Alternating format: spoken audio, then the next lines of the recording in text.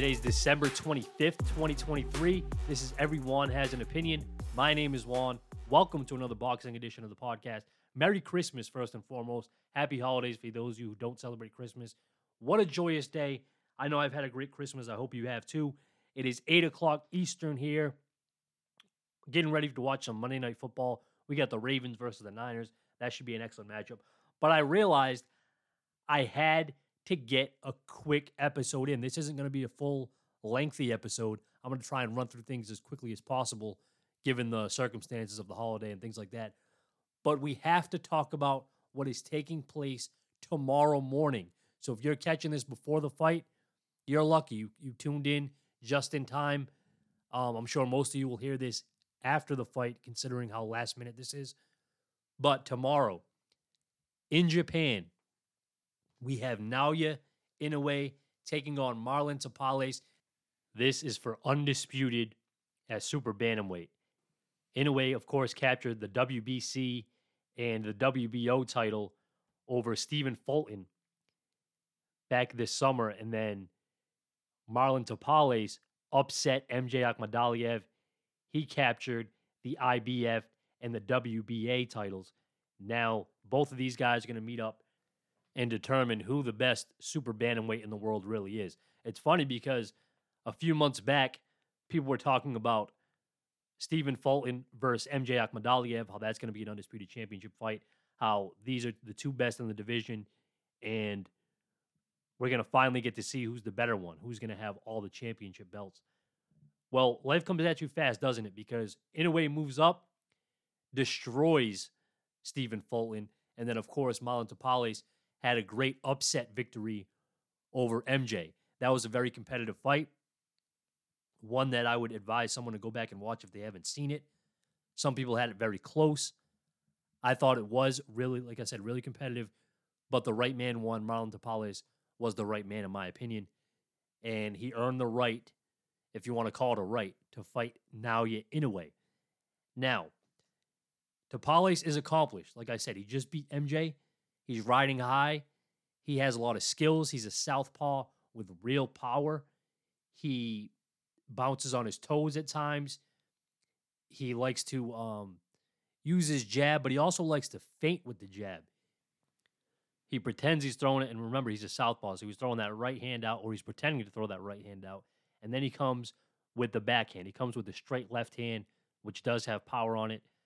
The thing about Tapales, too, is he's very confident in his power. He loves to use that power. He thinks that everything he throws is going to hurt you. Sometimes it does, sometimes it doesn't. Against a guy like Naoya Inoue, that is going to be extremely dangerous, trust me. But what I do like about this fight is Tapales' size. Now, he's not a huge fighter or anything like that. Of course, we're talking about super bantamweights here. But Tapales has had fights above 130 pounds. This fight, of course, is taking place at the super bantamweight limit of 122 pounds. So, while Inoue destroyed Fulton, and Fulton's extremely skilled, I actually picked Fulton in that fight. I thought his size and his pure boxing ability would be a knife to kind of stay away from Inoue's power. Boy, was I wrong about that. But as skilled as Fulton is, he was never known as a power puncher, not even close. So my one real intrigue of this fight, and of course, Inoue is a huge favorite. I'm not saying he's going to lose or anything like that, but my one thing that I'm really looking forward to is how Inoue is going to react to getting hit by a big super bantamweight who can actually crack. He's used to fighting guys much lighter and without that punching power. Of course, he was in there with the great Filipino flash, Nonito Donaire. But we know Donaire wasn't exactly in his prime. He does have an incredible left hook, but he wasn't in his prime. We'll see how Inoue takes Tapales' shots, if he even takes any of them. Because one thing about Inoue is we talk about the power so much, we forget about the skill. I said it before, I'll say it again. This isn't a power puncher who's just reliant on that one shot. He's an extremely talented, well-versed fighter, slick boxer, incredible defense, head movement, footwork, speed. He just happens to also be blessed with extreme power. That's the thing with Inoue. They call him a monster for a reason. Yes, he does get you out of there, but he also has the finesse. He also has the skill. He also has the ability to outclass you over the course of 12 rounds if he needed to. The thing is, most people just can't take the shots that he's throwing because he possesses that power. So while Tapales may be confident in his shots and may step forward and may bring the action to Inoue, even if Inoue doesn't catch him with a shot right away that'll injure him, Inoue has the ability to move out of the way and outclass Tapales and outbox. So quite frankly, however this goes, I expect Inoue to win. I'm expecting him to win by stoppage, but he could really do it each and every different way. Inoue is looking at becoming a 2-time undisputed champion. He's also becoming the fastest ever to be undisputed, doing it in less than 5 months' time. He's looking to be fighter of the year. Because if you're talking about fighter of the year, it's a short list, isn't it? We have Terrence Crawford, who had an incredible win over Errol Spence Jr., but that was his only fight this year. So I think guys have overlapped him. I like Devin Haney's resume just a little bit better. Of course, he doesn't have a win like the Errol Spence win, but he has 2 extremely quality wins in Lomachenko and Regis Prograis, and he did it in 2 different weight classes, which I put a lot of emphasis, a lot of respect on that. Great job by Devin Haney. He's putting in the work. And now you have Naoya Inoue, who had a victory over Stephen Fulton. And I personally rate that victory over Stephen Fulton pretty evenly with the Errol Spence victory, because I rated them both close to each other, Spence and Fulton. And then you have the caveat of Inoue moving up in weight. Errol Spence got destroyed by Crawford, but Crawford had been in that weight class for a long time. Inoue, in his first fight, jumping up, destroys Stephen Fulton. So I rate those pretty closely. Smidge advantage to Errol Spence. And then you add in this Tapales victory, which I don't want to count my chickens before they hatch, right? But unless Tapales just comes out and gives us a performance of the year, or Inoue is injured, or Inoue suddenly loses all his power like the basketball players in Space Jam, I don't see Inoue losing this fight. And that's not a knock on Tapales. That's just showing you and telling you how good Inoue is. This is a very, very special talent. I don't know how many times I have to iterate it. Most of you listening probably already know that. But if you don't, think about it, man. Think about what this guy's doing. I get it. He's in a low weight class, right? But this guy started fighting at 105 pounds. He is now at 122 pounds, okay? This guy has jumped up multiple weight classes extremely frequently, and he's destroying everybody in his way.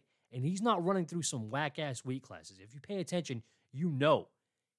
Inoue has been fighting quality opponents his entire career for the most part. This is a guy who's champion in 4 different weight classes. Put it this way, he's so good. People are suggesting that he moves up 2 more weight classes immediately, too. Think about that. That's ridiculous. No other fighter in boxing is held to that standard.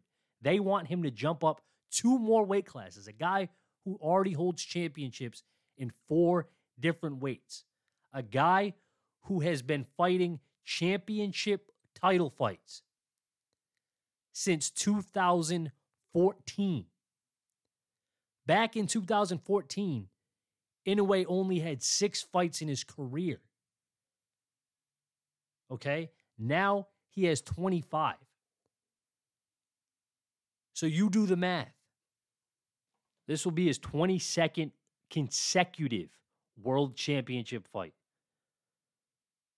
He has 25 victories, 22 are knockouts. We're talking about not just, in my opinion, the best fighter on the planet. And you could argue he's number 2. He's consensus top 2. It's either him or Crawford. I say he's the best on the planet today. But not only is he the best today, he's one of the best we've ever seen. I heard a guy the other day saying, Inoue's not that good. I don't know the guys he's fought. That is one of the dumbest things I've heard, because just because you don't know someone, that doesn't discredit the accomplishment, okay? You need to pay attention to something if you're going to criticize it. If you don't care about bantamweight, then just don't comment on it. That's fine. But if you're going to sit here and try and discredit a guy like Inoue, you just sound ridiculous. It's laughable, and I can't take your opinion on the sport seriously.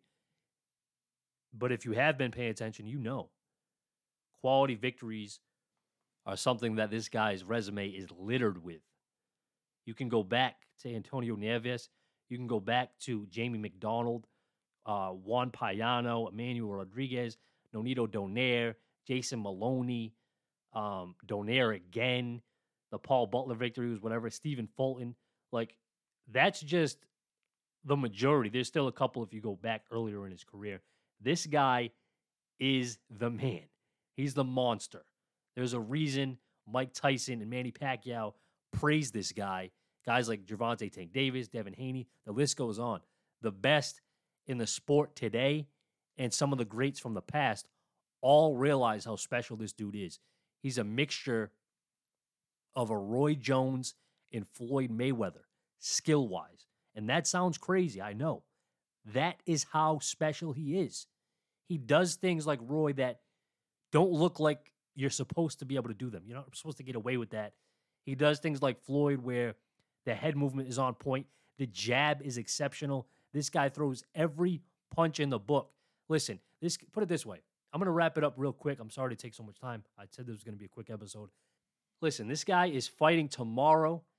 He's fighting in Japan. Here on the East Coast, he's probably walking out at around 5:45 a.m. The card begins, I think, around 3 a.m. And I'm waking up to see it. I'm currently on vacation from work due to the holiday. I could sleep in. I don't have to be anywhere. He's worth waking up for. He is not only appointment television, but must-see television. If you have work or if you have another responsibility to do at that time, make sure you go back and watch it. Whatever time you are available to see the fight, this fight will be on ESPN Plus at your convenience. Whenever you want to put it on, put it on. But make sure you watch the monster Naoya Inoue become two-weight undisputed champion in the matter of a year. 2 different weight classes he's conquered. He's moving up and fighting the top guys immediately. We don't see that very often in the sport. What Inoue is doing in the legacy that he's carving out is simply phenomenal. What I love, too, about him is it seems like he's just going to continue to push himself until he can no longer go. And what I mean by that is take the toughest challenges no matter what. I'm hoping he moves up to featherweight shortly after this fight. I know there's discussions of a fight with Luis Neri, and I'm a big Neri fan. I think he is always in exciting fights. He actually is in one of the best fights this year when he took on Crazy Azat Havanesian. So I would welcome that fight, a Neri versus Inoue fight. But after that, I kind of just wanted to see Inoue continue to move up and really see how far he can go. Because there's some quality champions at 126, but I think he beats them. I think he beats guys like Ray Vargas and Rafael Espinoza. But the fight that I would love at featherweight is Brandon Figueroa. Brandon Figueroa is an all-action fighter. Brandon Figueroa is much bigger than Inoue. That is the fight that I would have circled on my calendar. But again, this is all talking about future matchups. We have to see what happens tomorrow morning in Japan. One thing I do expect is fireworks. So make sure you tune into that. Again, you can watch it at any time if you don't catch it live. I don't want to predict too much in the future because things can change. Anything can happen. This is boxing. That's why we have to watch the fights and see what takes place, because everyone thought they knew what was going to happen at the Day of Reckoning over in Riyadh, Saudi Arabia this past weekend. An incredible event, by the way. We thought we knew what was going to happen, but we were wrong, weren't we? There was a couple upsets on that card. From top to bottom, I thought overall the card was excellent. We got vicious knockouts. We got a lot of action. And like I said, we got 2 pretty sizable upsets. We had Kabayel beat the Russian Makhmudov in incredible fashion, destroying him to the body. Kabayel is a guy that I think everyone needs to pay attention to. A very underrated heavyweight. He has all the skills. It was just a matter of him getting a quality opponent and a stage where people are going to pay attention. He had both. He had a guy that was hyped up, a knockout artist, as they said, and they had the stage of a card that had Wilder and Joshua on it. So all eyes were on him, and he delivered. He was a huge underdog. I believe he was plus 625 underdog, and he got the stoppage victory, and he did it in dominating fashion. So I'm really looking forward to what Kabayel can do in the future. I'll definitely keep my eye on him. But also on that card, we saw the massive upset, didn't we? We saw Joseph Parker defeat Deontay Wilder. Not only did he defeat him, he virtually won every round. I think there was only 1 or 2 rounds you could even argue Deontay Wilder won. Deontay Wilder looked completely flat. He looked like a fighter who only fought 1 round in the last 2 years. He wasn't letting his hands go. He got rocked at one point in the fight. He looked uninspired. He looked like he didn't care to be there. It sucked to see, really, because everyone wanted to see a knockout from Deontay Wilder, especially on this card that already had featured, I believe, 5 knockouts by the time we got to the Wilder fight. We were expecting another one. We were expecting a highlight reel. We didn't get it. What we saw was Joseph Parker smartly avoid Wilder's shot, duck down every time he threw it. But the problem was Wilder wasn't throwing it, was he? He was not letting that right hand fire off. And I can't say it enough. It was very disappointing. It was sad to see. It sucked. It was a terrible fight. And Joseph Parker gets the win, and good for him. But I don't know if too many people are super excited to see Joseph Parker in a big fight. He just isn't that personality. He doesn't have that style that everyone likes. I said it in the preview. Joseph Parker does everything pretty damn good, doesn't he? He's a solid fighter, but he doesn't do anything spectacularly well. He doesn't do anything that really stands out. But I don't want to discredit him. He did what he was supposed to do. He went in there, stood in front of Wilder, avoided the right hand, pressed forward, and ended up hurting him late. So we'll see what's next for Parker. I'm sure he'll get another opportunity, a big fight, because he does have a really solid resume. He has victories over Andy Ruiz. He has a victory over Deontay Wilder. He's a former world heavyweight champion. So he's definitely going to be in the mix going forward. He's only 31, I believe, so he's still in his prime. But all eyes still, to me, are on Deontay Wilder, regardless of his horrible performance. The fact is, let's take a little positives from it. The fact is, the guy went 12 rounds. The guy, to me, didn't look tired at all. He was moving the entire fight, maybe bizarrely, maybe too much, but he was moving. That tells me he wasn't out of shape. He wasn't tired. He doesn't seem to come away with any injury. So I think the best thing for Wilder to do is to get back in the ring. I know people are saying, oh, he's done. He needs to retire, this and that. Because of one bad fight, one bad performance? I don't think so. I think you need to throw him back in there. The talks before the fight were it was supposed to be Wilder versus Joshua in March as long as both guys won. Well, Wilder didn't win. But my question is, why can't we continue with that plan? That's still the biggest fight you could possibly make in the heavyweight division that doesn't include Tyson Fury, because I'm sure Tyson Fury versus Joshua right now will probably be bigger. But who else is Anthony Joshua going to fight that is going to generate not only the money but the interest as Deontay Wilder will? You tell me that. I heard people saying, oh, he doesn't deserve the fight. Well, did Otto Wallin deserve the fight against Joshua? Was anybody super excited about that fight? Was anybody super excited about Jermaine Franklin? Was anybody excited about Robert Helenius? No. AJ got fights with all 3 of those guys, didn't he? And guess what? We all watched them because we like heavyweight boxing and we like Anthony Joshua as a fighter. So what makes you think people aren't going to tune in to see Wilder versus Joshua just because Wilder lost? Did Wilder get knocked out again? No. Did Wilder even get dropped? No. Wilder has 3 losses on his career, on his record now. Guess what? So does Anthony Joshua. Joshua lost 2 times to Usyk, once to Ruiz. Wilder lost 2 times to Fury and once to Parker. Parker has a victory over Andy Ruiz. I mean, I don't see an issue with making this fight immediately. Wilder got 12 rounds under his belt. Granted, they were not impressive rounds. He was extremely rusty. He didn't look sharp at all. That's probably why he wasn't letting his hands go. But he said himself he's ready to make the fight happen. He wants to make it happen. Joshua also said he's willing to make the fight happen. So let's make this damn fight happen. Who cares that a guy lost? I don't care. Make the fight that we want to see. If Wilder wins, what's everyone going to say then? If Wilder loses, okay, fine. Joshua has a great name on his resume and he can continue to move forward. Then after that, maybe Wilder thinks about retirement. Wilder is 38 years old, by the way. I heard people saying, oh, he's never a shit. He was never anything. Listen, we live in a day and age, especially in boxing, where people like to discredit everything. They like to discredit people's careers. The fact of the matter is this. Deontay Wilder started boxing at 20 years old. Okay? Picked up the sport at 20. This is a sport where the all-time greats, the majority of them, usually begin fighting anywhere from 6 to 10 years of age. Think about any other sport. Think about the first time you picked up a basketball, especially if you're an American. If you picked up a basketball, you were a very, very young child, right? Now, just imagine you had never touched a basketball until you were 20 years old. You start playing basketball at 20 years old and then to the NBA. That sounds insane, doesn't it? Sounds ridiculous.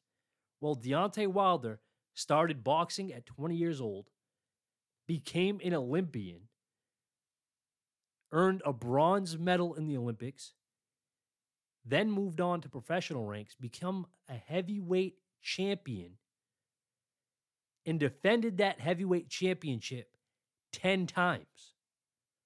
Made millions and millions of dollars.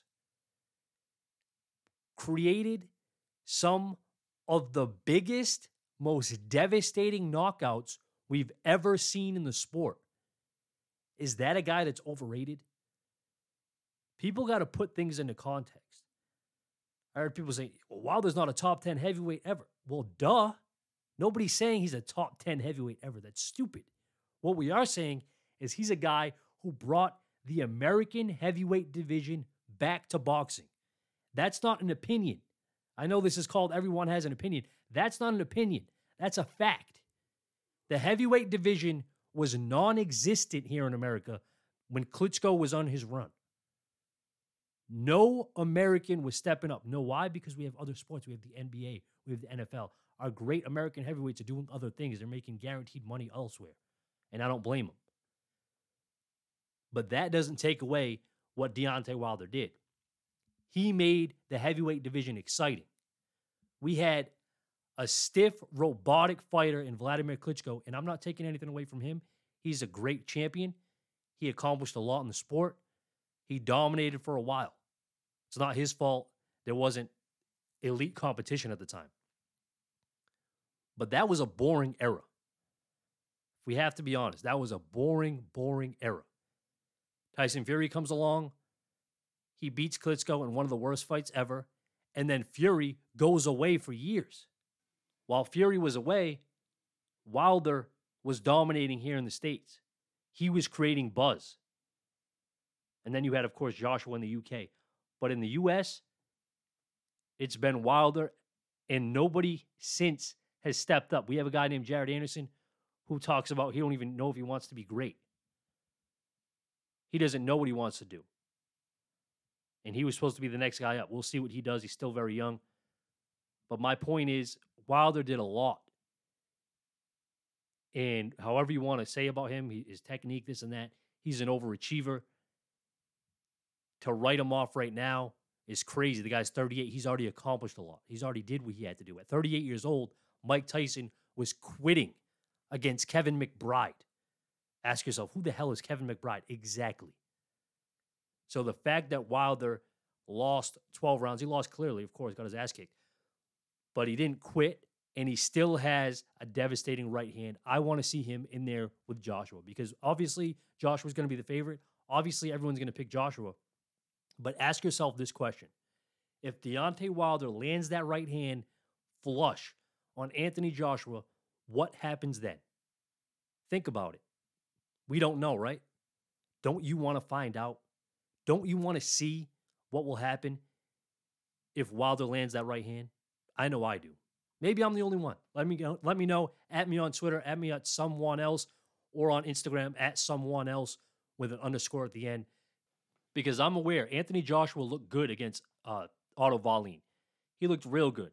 He stepped forward. He dominated. He went to the body a lot, which I loved seeing him do. He threw a little bit of combinations, which I love seeing Joshua do. He showed that grit to walk through a guy and really punish him like a true super heavyweight, which basically what he is, a super heavyweight does. My only criticism, and this isn't Joshua's fault, but Otto Wallin isn't a power puncher. Otto Wallin was supposed to be this mover boxer who was going to use his jab, move around, use the same movements as Usyk did. He didn't do that. He walked into Anthony Joshua's right hand. Not only did he walk into it, he stood in front of him a lot. He was kind of content with standing and trading with Joshua, like as if he was trying to test him or outpower him. You didn't have the ammunition to do that. So I want to see Joshua in there with a puncher. And if it's not Wilder, we got Big Bang Zhang, we got Philip Ergovich, we have Kabayel that I just mentioned. You have freak type fights if you want to go the Francis Ngannou route, because this guy just dropped Tyson Fury. So I don't think anyone would really complain if we got Ngannou Joshua next. There's options for Joshua, but a lot of guys that have punching power, and that's what I want to see. Is the mentality going to be there with a puncher? And that's what Wilder is, a huge puncher. He's got to let them hands go, though. So hopefully we get that in 2024, one of those matchups, because the heavyweight division, when it's at its best, it really shines. I thought Day of Reckoning was an amazing card, a fun day of boxing. I hope they do that again. It's the WrestleMania of boxing. Don't you forget, you heard it here first. WrestleMania 1 was Day of Reckoning 1. Hopefully next year we get Day of Reckoning 2 and we continue the good times, because when the heavyweight division is on top, boxing is on top. Thank you guys for listening. I'm out of time. I really appreciate it. Don't forget to give me that 5-star review, and don't forget to tell a friend to tell a friend. Appreciate you all. Merry Christmas. I'm out.